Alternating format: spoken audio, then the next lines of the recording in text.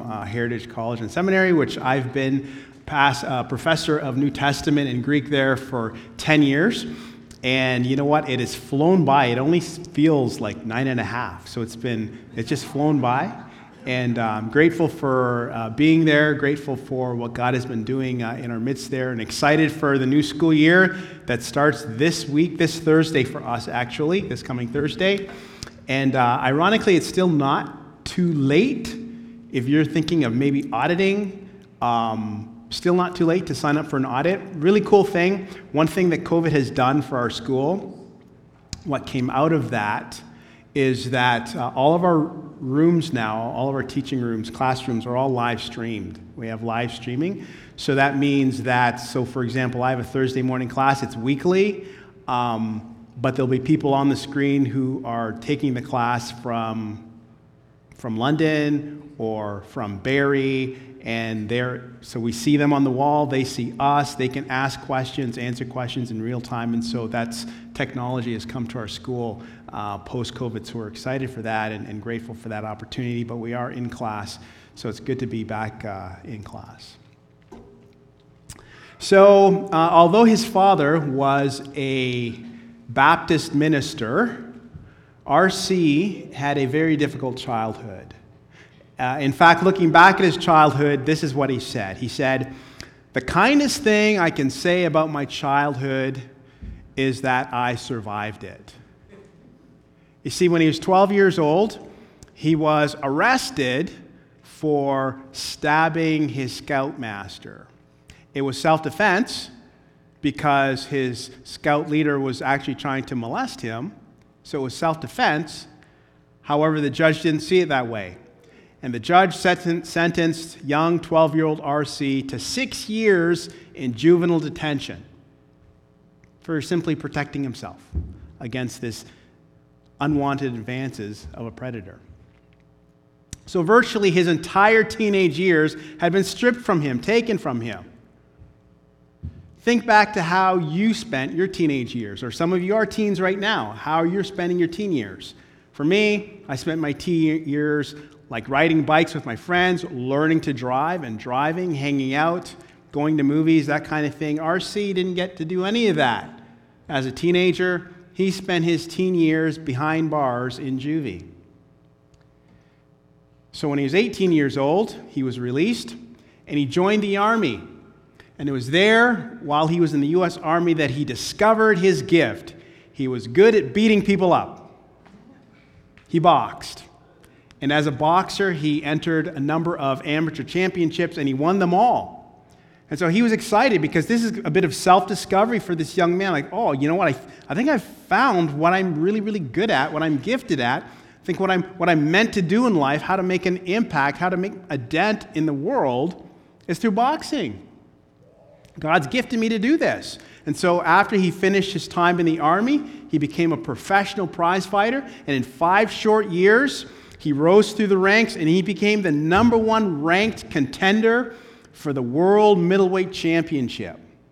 So he's next in line for that title shot, and he's on the cusp, on the edge of attaining this dream, his goal, and then it was taken from him. You see, R.C. was wrongfully charged, wrongfully accused, and wrongfully convicted of a triple homicide.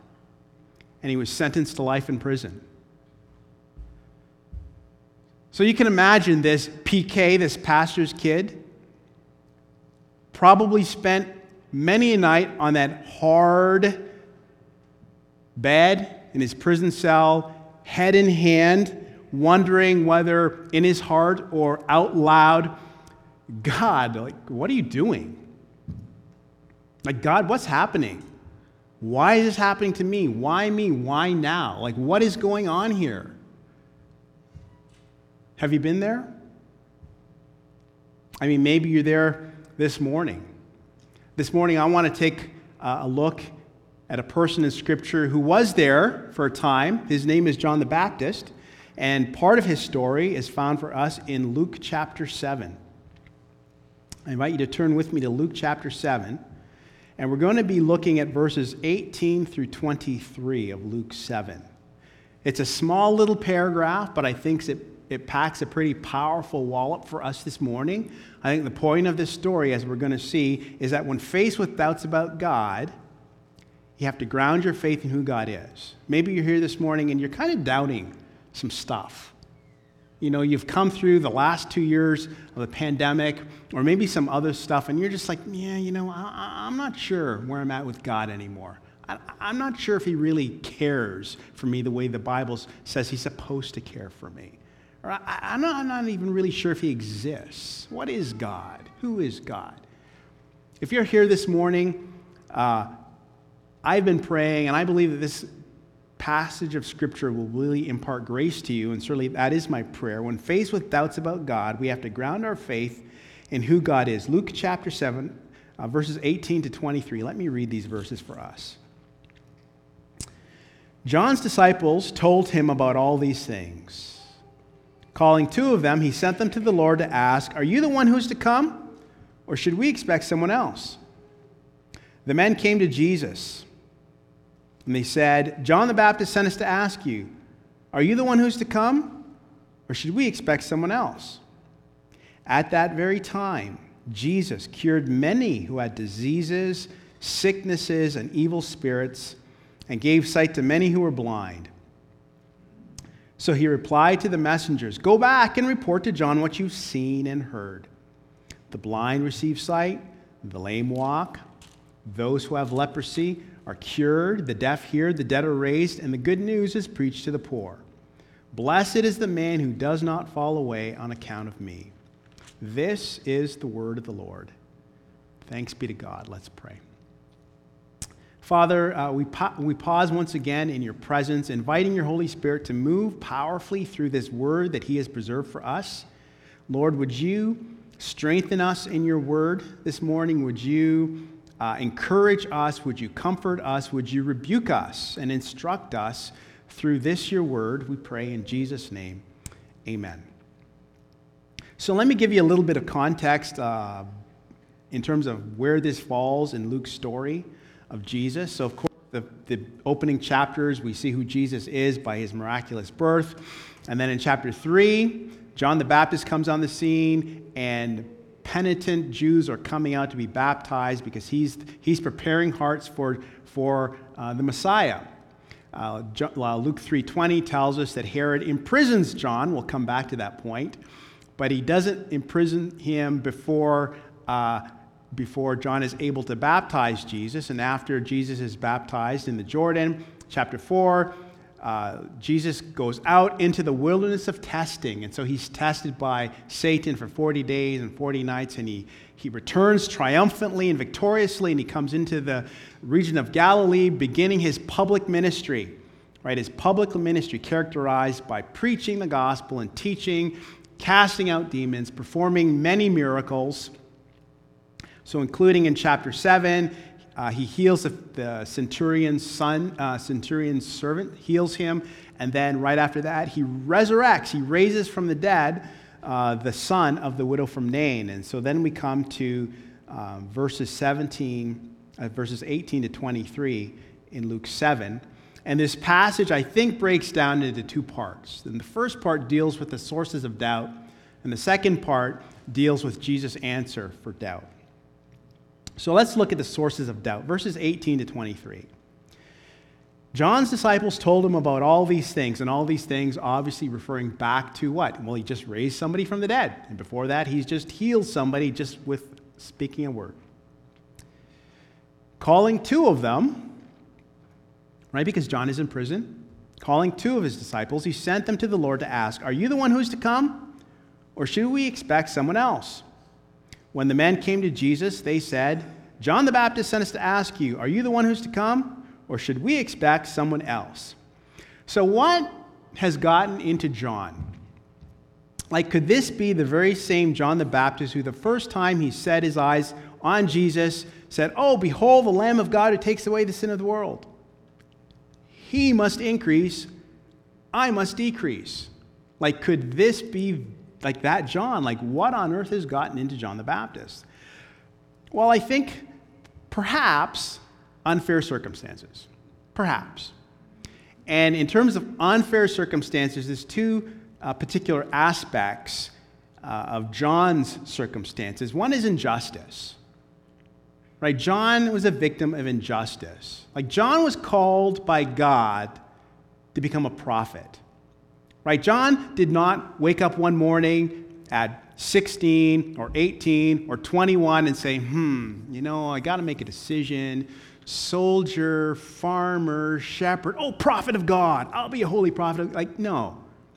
God called John, and the story is earlier in Luke, that while John was still an infant in the womb, he's filled by the Holy Spirit. God called John to be his prophet, to prepare the way for God's Messiah.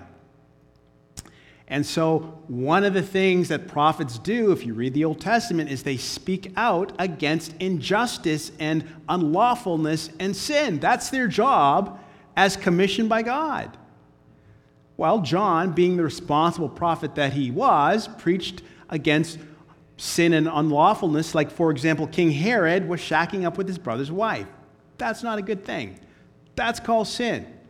John responsibly preached specifically against that unlawful union. What happens? Well, Luke 3:20. He's thrown in prison because of that. Because he's simply doing his job and doing it well. Think about that. You're an electrician, you're a plumber, you're a dentist, you're an architect, you're an engineer. You do your job well. Everybody knows you do your job well, and because of how well you do your job, prison. Is that fair? Like, what? That's unjust. Like, that's nonsense. R.C., he was also a victim of injustice because it was later shown and demonstrated that the establishment, that it was racism that threw him in prison. This was in the 1960s in the U.S. during the Civil Rights Movement, and the white establishment ganged up to put this young black guy in jail for something he never did. He was a victim of injustice. There's another aspect of John's circumstances besides injustice, and it's isolation. Right? John was isolated from Jesus' activity. Right? Remember, according to Luke 3 and Gospel of Mark, John is imprisoned, and then after John is imprisoned, then Jesus comes and starts doing his miraculous ministry of casting out demons and performing all these miracles, like healing, resurrecting the widow of Nain's son, things like that. But John never got to see any of that for himself. Why? Because he's in prison. And Jesus starts after he's in prison. So John is isolated from God's activity as God is at work in Jesus and his ministry. So he never got to see for himself the lame person walk. He never got to see for himself the leper cleansed. He only got it secondhand, third hand. Right? John knew a guy who knew a guy who knew a guy who knew a guy who Jesus healed. John was isolated from God's activity as it was advancing powerfully through the ministry of Jesus. When we don't see God at work, and we don't sense God at work, whether it's in us as individual Christians or in our spiritual family and fellowship, if we're not seeing God at work, then doubts can kind of slowly seep into our hearts and into our minds. Doubts about God. Like, God, what is God? Is God really there? Does God really exist? I know I've been taught that from my parents, from the pastor, but is he really real? Is the Bible really true? Doubts like that can kind of seep into our hearts.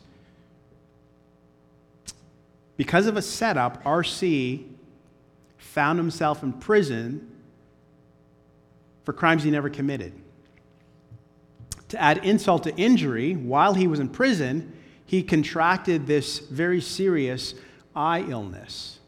And so what should have happened is that the prison officials should have sent him out to the nearby hospital to have surgery done on the eye. Once he's healed up in a couple days, then send him back into prison. That's what should have happened. But what instead happened was that the prison officials felt, we got the facilities, we can handle this. And so they did the operation on his eye. They botched the operation, and as a result of their botched operation, R.C. was now permanently blind in one eye. So you know what that means, right? That means that they could have let him out the next day. Go do your boxing thing. We don't care. He can't. Because no state is going to sanction a one-eyed prize fighter. So he was so close before, but now that dream of becoming the world middleweight champion, dead. It died that night on that operating table. Isolation, injustice, unfair circumstances. Those are sources of doubt. Maybe this morning you're here and you're feeling isolated. I mean, we've come through a long period of isolation of COVID, and that's had a lot of negative effects. I've seen some of that firsthand. Maybe you're experiencing unjust circumstances at work or in your neighborhood. That's one aspect. That's one source of doubt. But there's another source of doubt from our passage, and I would argue that this particular source of doubt is really what's at the root of John's doubt. And it's our personal view of God. Our personal view of God. Verse 19. John sent the disciples to the Lord to ask, "Are you the one who is to come, or should we expect someone else?" And then at the risk of being redundant, Luke writes, when the man came to Jesus, they said, "John the Baptist sent us to ask you, are you the one who is to come, or should we expect someone else?" Circumstances, as unjust and as isolationistic they are, and as unfair as they are not at the root of John's doubt. How do I know that? Because it doesn't fit his MO. How do I know that? Because Jesus defends John, right? Like, there's a crowd of people around Jesus, and then two of John's disciples come to Jesus to ask him, "Are you the one who's to come, or should we expect someone else?" That's John, our rabbi's question to you, Jesus. That's asked publicly. The crowd hear John's question. Well, what's the crowd thinking? Oh, wait a minute. This mighty man of God, all of a sudden he's turned tail? What's that about? So Jesus defends his cousin. Drop down to verse 24. After John's messengers left, Jesus began to speak to the crowd about John. "What did you go out into the desert to see? What did you crowds, you people, go out into the desert to see? A reed swayed by the wind? If not, what did you go out to see? A man dressed in fine clothes? No. Those who wear expensive clothes and indulge in luxury are in palaces. But what did you go out to see? A prophet? Yes. I tell you, and more than a prophet, this is the one about whom it is written."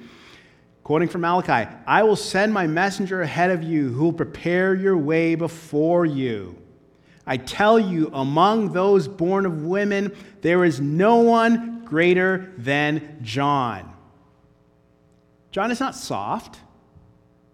John is not fickle. We can be soft. We can be fickle. That's not John's issue. That's not why John is doubting, why John is questioning. What's John's issue here is his personal view of God, and in particular, his personal view of Messiah. That is at the root of his doubt. You see, our view of God, it shapes our expectations of God. It really does.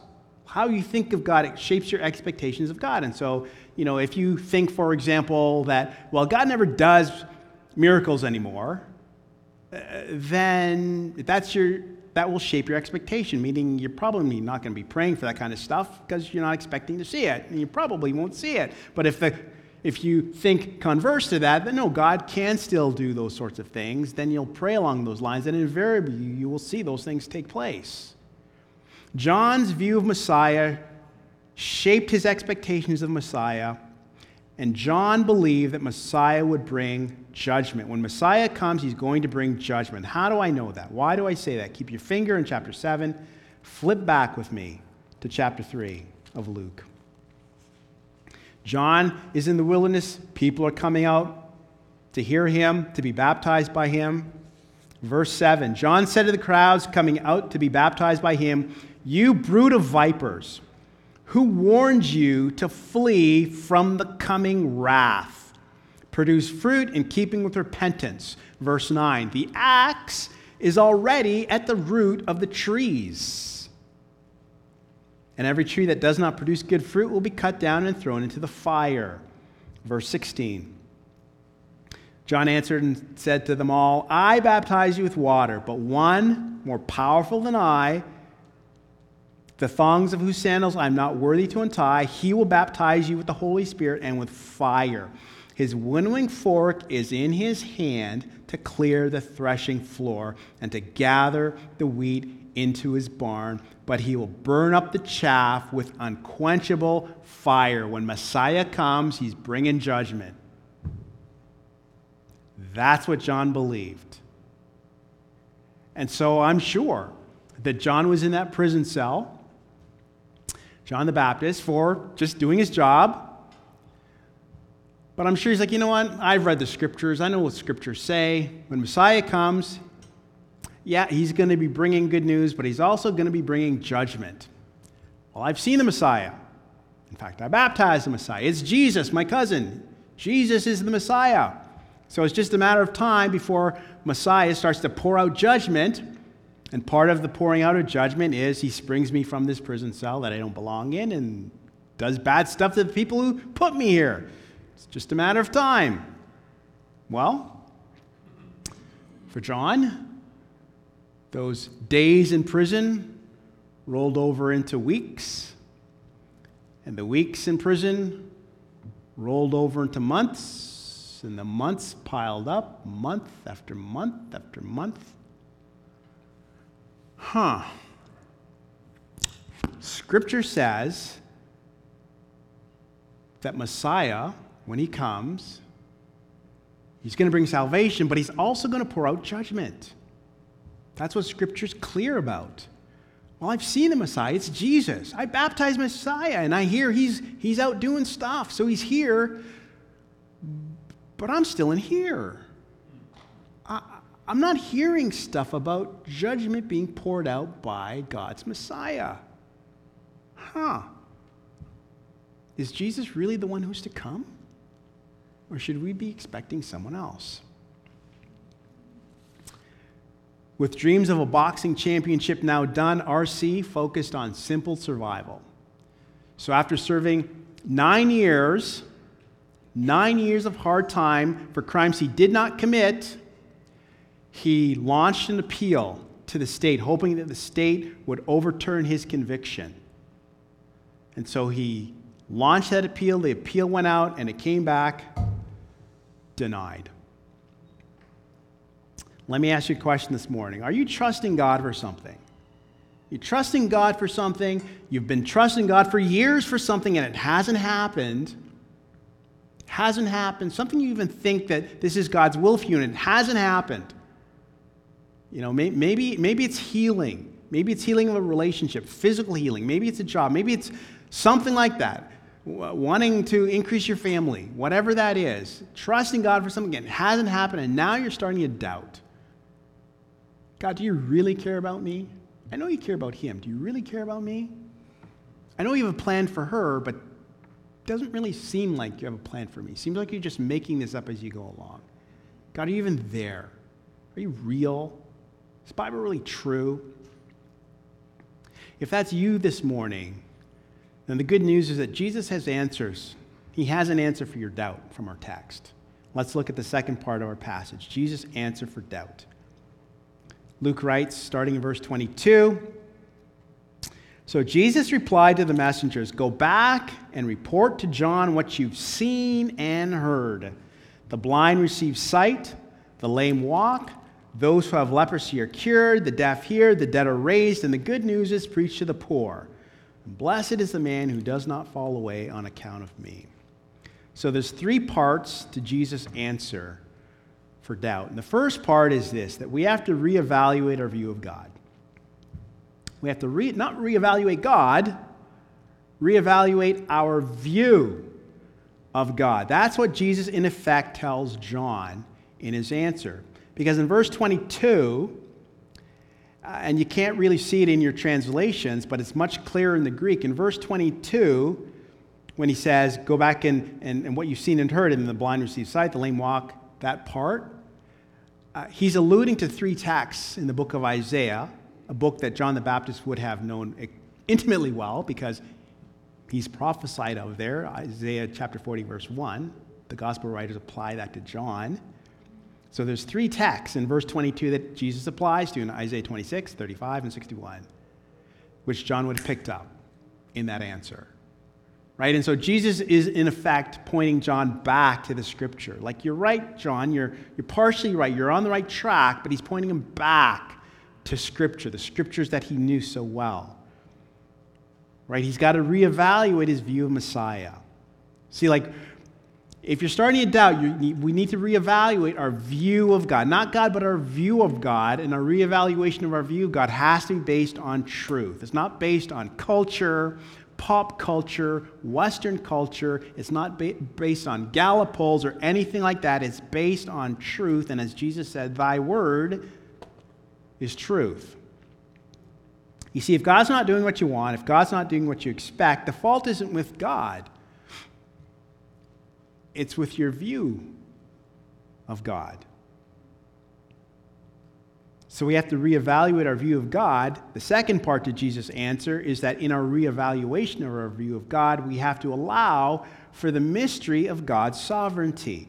Again, that's what Jesus, in effect, tells John. Because each of those three Isaianic texts that he alludes to in verse 22, in Isaiah 26, 35, and 61, go back and read Isaiah 26, and Isaiah 35, and Isaiah 61.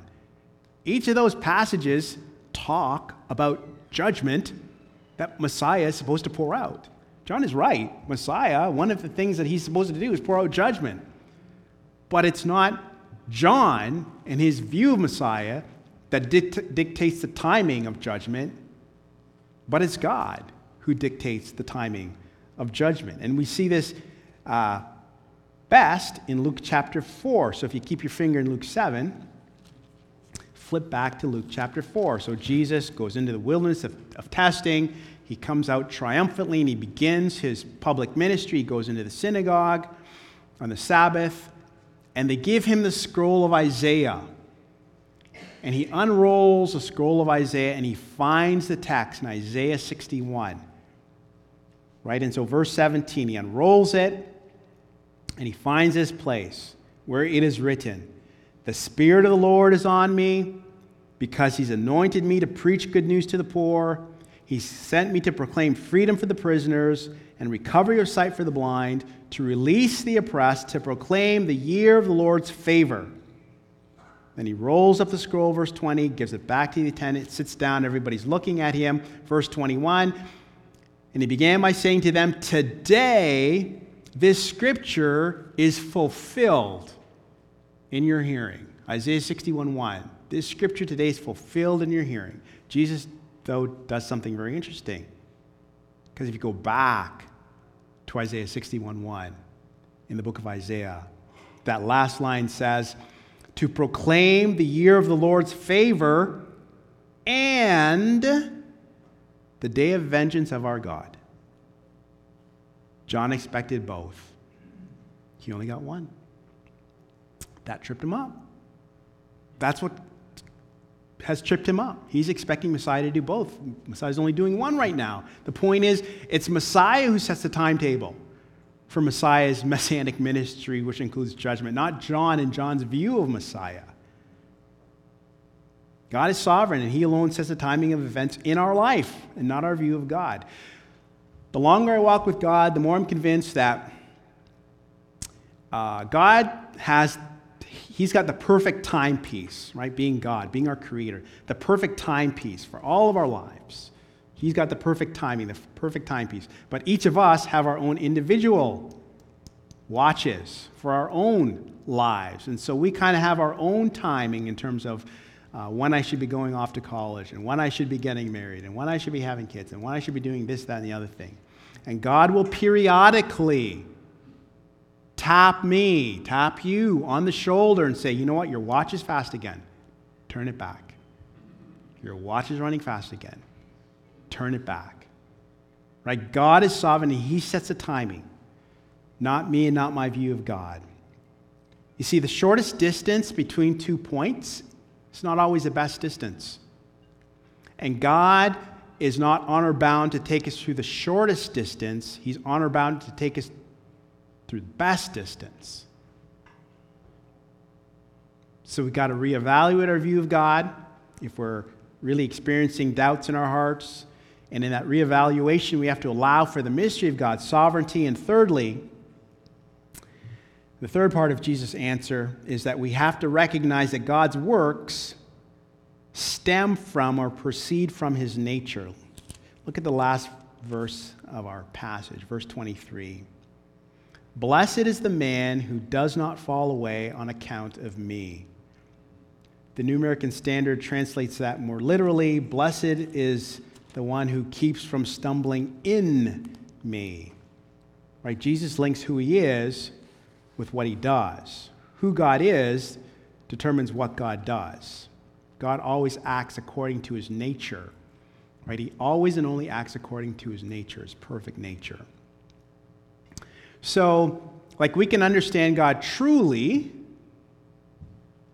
but we can't understand God exhaustively, comprehensively. We can understand God truly through the Scripture, through the Holy Spirit, who dwells inside us when we repent and place our faith in Jesus, or the Holy Spirit through Scripture. We can understand God truly, the one true God, but we can never understand him, this infinite being, this eternal being, exhaustively, comprehensively. We can't.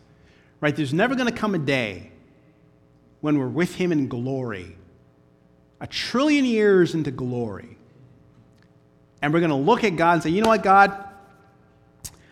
I now know you as well as you know you. I've learned all there is to know about you. A gazillion years in glory, that'll never happen. Ever. Right? We can know God truly, but we can never know God fully, comprehensively, which means then that there's going to be times when God does things, God allows things that you're not going to understand. And that's why when faced with doubts about God, you have to ground your faith in who God is. Because we're not always going to know the answer to the question, why? Why is this happening? Why now? But we can always know the answer to the question, who? Who it is, who loves me, who cares for me, who sent his son to die on the cross for me, something I did not deserve, but he chose to do that anyway, and that we celebrated at communion. That's the God who holds us in his hands. So after 19 years in prison for serving crimes that he did not commit, some of you here aren't even 19 years old. After 19 years in prison, R.C., he lost hope. Remember, he sent out an appeal 10 years earlier. That was denied. He lost hope. But then, unbeknownst to R.C., a couple lawyers kind of randomly came across his file, and they just kind of looked at it and, oh, well, that's kind of interesting. And so they started to dig more, and it's like, oh, whoa, there's something here. So they went to R.C., said, we want to launch another appeal for you. He's like, sure, I got time. And so they launched another appeal. And after 19 years of unlawful imprisonment for serving time for crimes he did not commit, the appeal went out and it came back and it was successful. The judge ruled, this is the judge's ruling, he ruled that the extensive record clearly demonstrates that the conviction was predicated upon an appeal to racism rather than reason, and concealment rather than disclosure. So after 19 years of being unjustly imprisoned for crimes he did not commit, R.C., Reuben Hurricane Carter, was a free man.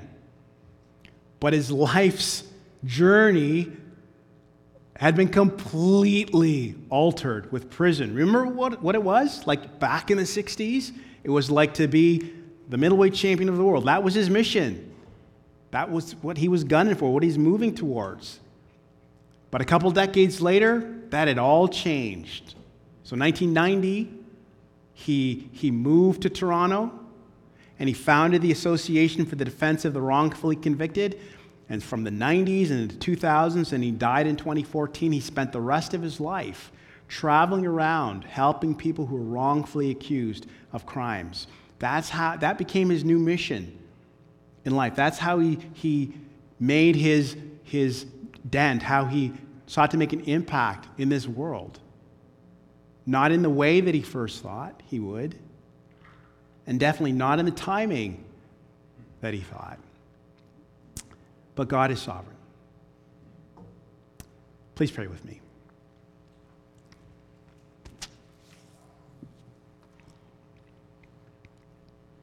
Our Heavenly Father, we are so grateful that you